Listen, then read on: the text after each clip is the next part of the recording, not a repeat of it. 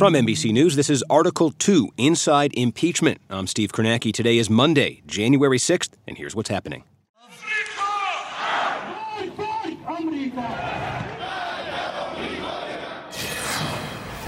Congress returns to Washington today, and the situation in the Middle East is expected to take center stage. We do not seek war. We do not seek nation building. We do not seek regime change. But as president, I will never hesitate to defend the safety of the American people.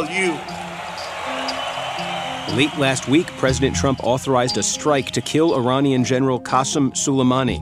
After being consumed by impeachment proceedings for months, Washington now faces another major decision.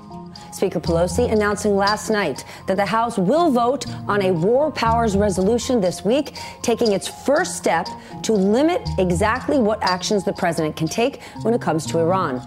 There will be a new debate on Capitol Hill this week about the president's authority to order such a strike. This is all unfolding as impeachment remains stalled. The House of Representatives still hasn't sent over those 2 articles of impeachment to the Senate to allow a trial to begin. It's a new year and a new set of challenges for Congress. Today on Article 2, we're asking, how is Congress juggling these 2 responsibilities, the power to impeach and the power to check the president when it comes to acts of war?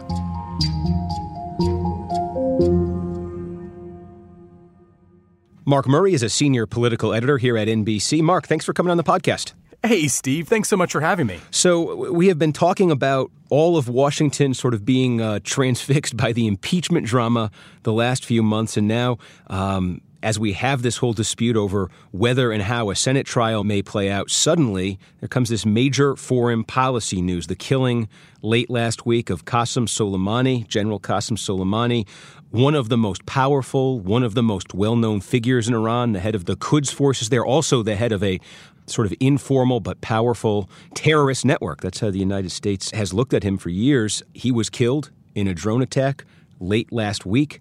Now there is talk from Congress, specifically the House of Representatives, about a possible legislative response to this. Nancy Pelosi talking about introducing a war powers resolution. Take us through what Pelosi is talking about the House potentially doing here. So what Pelosi is saying is that it should be Congress and the House of Representatives that if the Trump administration wants to take action against Iran, it actually has to declare a war, and Congress has a role there. And the legislation that she's considering, and Senator Tim Kaine has companion legislation in the United States Senate, is that if no further congressional action is taken, the administration's military hostilities to Iran need to cease within 30 days. And so that is the legislation that she's taking. But, you know, it's really striking to me that Pelosi wants to take this action as those articles of impeachment are dangling and still haven't been sent to the U.S. Senate. There's a potentially major dispute here, then, as you're sort of outlining, between the legislative branch and the executive branch when it comes to this, because this administration, the Obama administration, the George W. Bush administration, 3 administrations going back basically 2 decades now, could point to these 2 resolutions that Congress passed all the way back in 2001, 2002. One was just days after 9/11, sort of declared the global war on terrorism. The other in 2002, that set the stage for the war in Iraq. Those resolutions were adopted by Congress. They are still active, and an administration, in this case the Trump administration, and in previous years Obama and Bush, can try to invoke them for sorts of things like this. Yeah, and Steve, the shorthand here is that the executive branch, and that is the Trump administration, whatever president holds the administration, has really important authority and powers when it comes to exercising military action and on foreign policy. And, of course, even one other example during the Obama administration, when it came to potentially striking Syria after that chemical weapons attack, then President Barack Obama went to Congress and said, hey, I want you guys to authorize me taking action. And Congress wouldn't even step up to the plate. And so they've actually ceded a lot of territory here. And that is going to make Nancy Pelosi's job very difficult to be able to pass this. How much oxygen on Capitol Hill do you think this debate is going to take up in the days and weeks ahead? A lot of it depends on if we continue to end up getting really big developments. The impeachment story has dominated Washington politics over the last 3.5 months. In fact, during the Trump presidency, I'd argue, I don't think that there's been a single event that has really dominated the headlines and the daily back and forth the way impeachment in Ukraine have. But this story, and now we've actually had a week-long events on this, has really taken a lot of the thunder from the impeachment story and has almost relegated it to the back burner, and then even put the 2020 presidential campaign on the back burner. And I do think it really signals the potency of this escalation and the hostilities with Iran. But a lot of it depends on what ends up happening in the days and maybe weeks ahead. I wonder, too, that the Democrats in the House, one of the impeachment charges was the obstruction of Congress. And you have, obviously, Democrats out there saying, hey, Trump needed to consult us on this, some saying he needed authorization for this. And then you had the president actually going on Twitter over the weekend and saying, let this tweet serve as my notice to Congress that I have the right to do this. In terms of Democrats, if not the formal impeachment case that they're making, but in terms of the argument behind their push for impeachment, sort of the political argument behind it, do these two things go together, saying, hey, we charged him with obstruction of Congress, and look how he's treating Congress here? Yeah, for some Democrats, it certainly does. Ro Khanna, the Democratic congressman from California, was just on today saying that this could be an impeachable offense. He would be, again, violating the Constitution by disregarding Congress. And it's illegal. It's, frankly, another impeachable offense for him to continue an escalation without Congress's authorization. And while I do think that that's an argument that many of the more progressive and other liberal-leaning Democratic members of Congress might be making, I'm not necessarily sure that you're going to end up having the 229, 230 votes that we saw Democrats pass with their 2 articles of impeachment, because a lot of the moderate Democratic members probably want to keep this as narrow as possible. And, of course, that was the strategy that Nancy Pelosi had from the outset. And so while there might be Democrats like Ro Khanna who want to widen this, I do think that those kind of Democrats who passed this, who were responsible for there being a majority,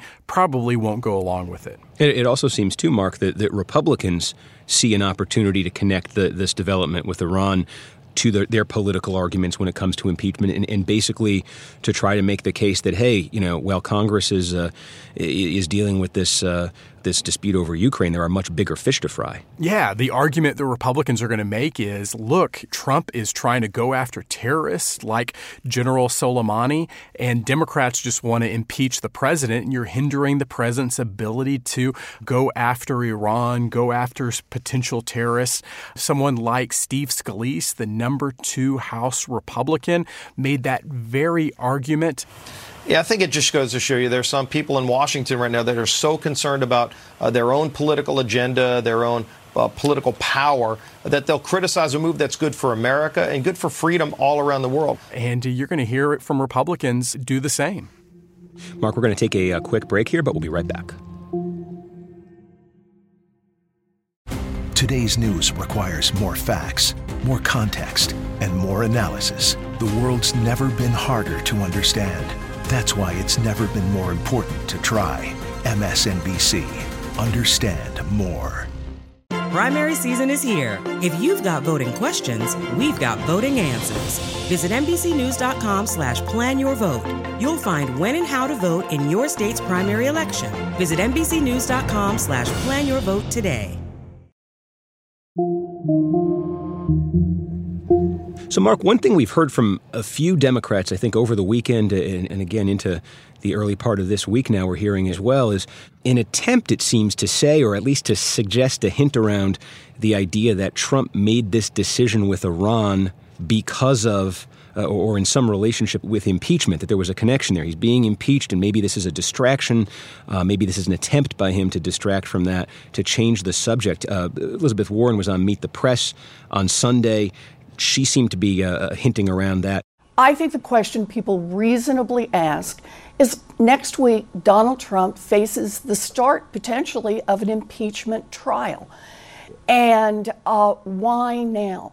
I think people are starting to ask, why now did he do this? Is this something you can expect to be hearing from Democrats sort of on a concerted level here? Yeah, it's the wag the dog theory. And We even heard this type of theory from then civilian Donald Trump on Twitter back in 2011, 2012, where he ended up saying that maybe an Iran attack would help Barack Obama's re-election chances. Our president will start a war with Iran because he has absolutely no ability to negotiate. He's weak and he's ineffective. So the only way he figures that he's going to get reelected, and as sure as you're sitting there, is to start a war with Iran. Now, I'm more militant and more militaristic than the president. I believe in strength. But to start a war in order to get elected, and I believe that's going to happen, would be an outrage. This is something that Donald Trump is even familiar with. But I've heard three different arguments, and actually all of them could end up being true. On the one hand, the administration says that there was an imminent threat and that the Trump administration needed to take action against Iran.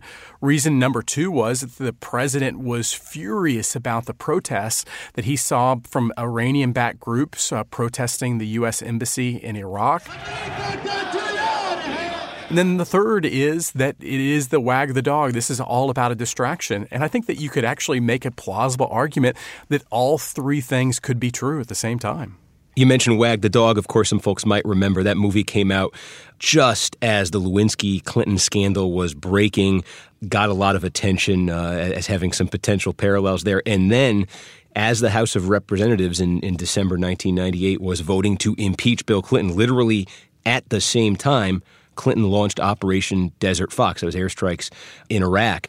The impeachment debate, postponed today because of the war, will begin tomorrow morning. But as NBC's Claire Shipman tells us now, the president insists he's worried only about Iraq. Claire? Tom, Republicans are now saying that even if the attacks go on, they're ready to start the impeachment debate tomorrow. But aides here insist that the president has been almost single-mindedly focused on Iraq from that moment early yesterday morning when he told his military team, we have no choice but to attack.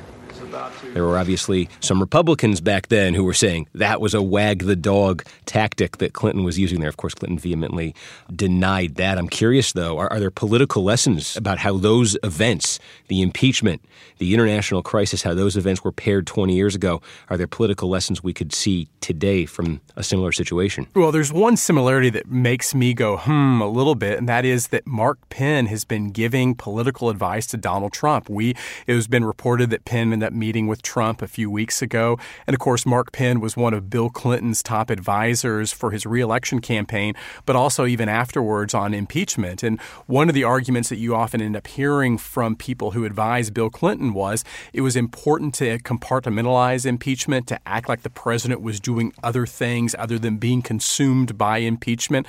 And of course, President Trump has really been consumed by impeachment. His Twitter feed tells us that. But this is a way, even if you didn't want a kind of a wag the dog theory, is that here is the president taking bold, decisive action and not letting impeachment get in his way. And again, there's the question hovering over all of this when it comes to impeachment is when, I say when or if Nancy Pelosi and Democrats are going to send those formal articles of impeachment that the House passed over to the Senate. These were passed before Christmas, and they've sort of been sitting there. What is your sense of the timing on that and how Democrats are feeling about it right now? It's still to be determined, and the clock is ticking. I think there was a sense that the House of Representatives and Congress had to get back from its holiday break before they ended up deciding what to do with those articles of impeachment. But again, the fact that you end up having Nancy Pelosi considering war powers legislation instead of moving these articles of impeachment to the United States Senate as its first act does a little bit minimize the urgency from Democrats saying, hey, this is a really big deal. If this is a big deal on impeaching the president of the United States, is if the president took this historic action that mandated him being impeached by the House, that he was interfering in a United States election, if they aren't sending this right away to the Senate, that Republicans are allowed to say, see, this wasn't that big of a deal after all, that there is no urgency coming from Nancy Pelosi.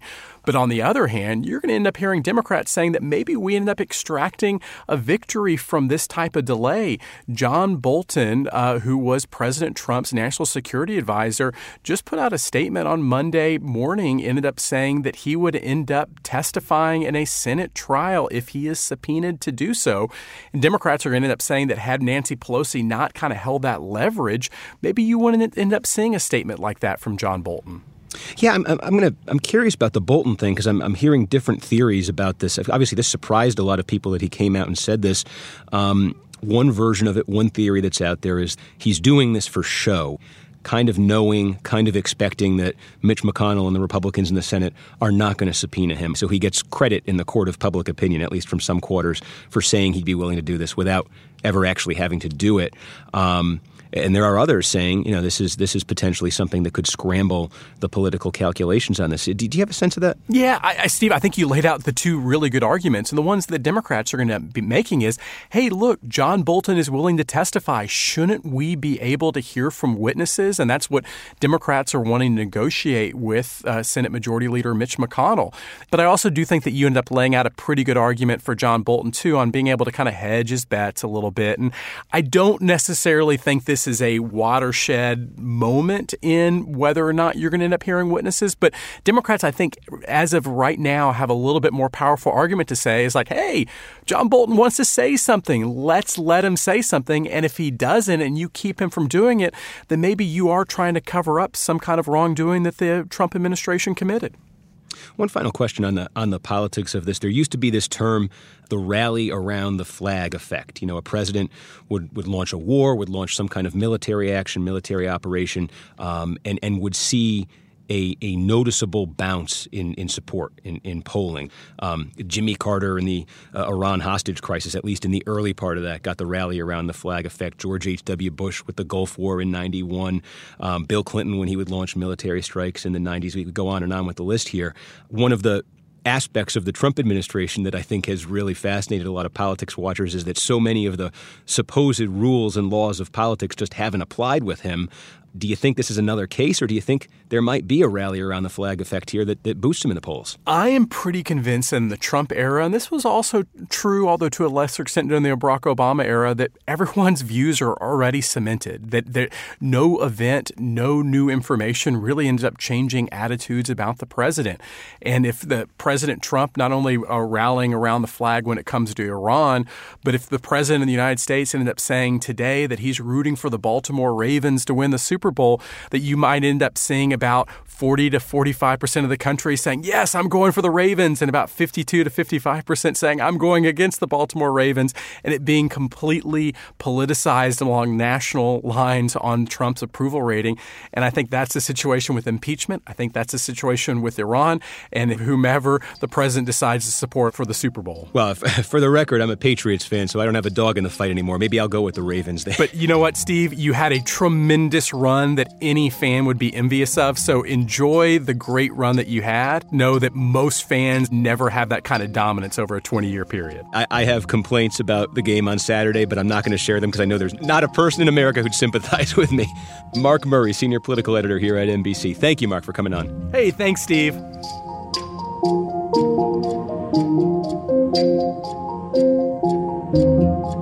If Speaker Nancy Pelosi continues to withhold those articles of impeachment, Republican Senator Lindsey Graham suggested the Senate may take matters into its own hands. What I would do if she continues to refuse to send the articles as required by the Constitution, I would work with Senator McConnell to change the rules of the Senate so we could start the trial without her if necessary.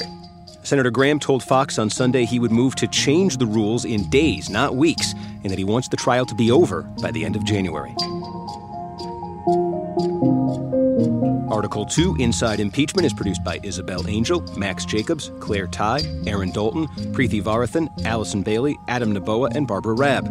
Our executive producer is Ellen Frankman. Steve Lichtai is the executive producer of audio. I'm Steve Kornacki. We'll be back on Wednesday.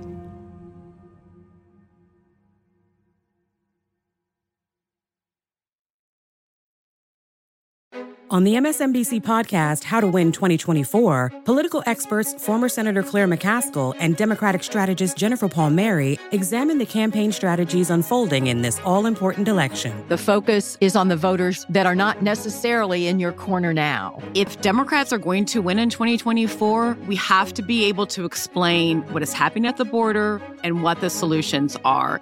Search for How to Win 2024 wherever you get your podcasts. New episodes every Thursday.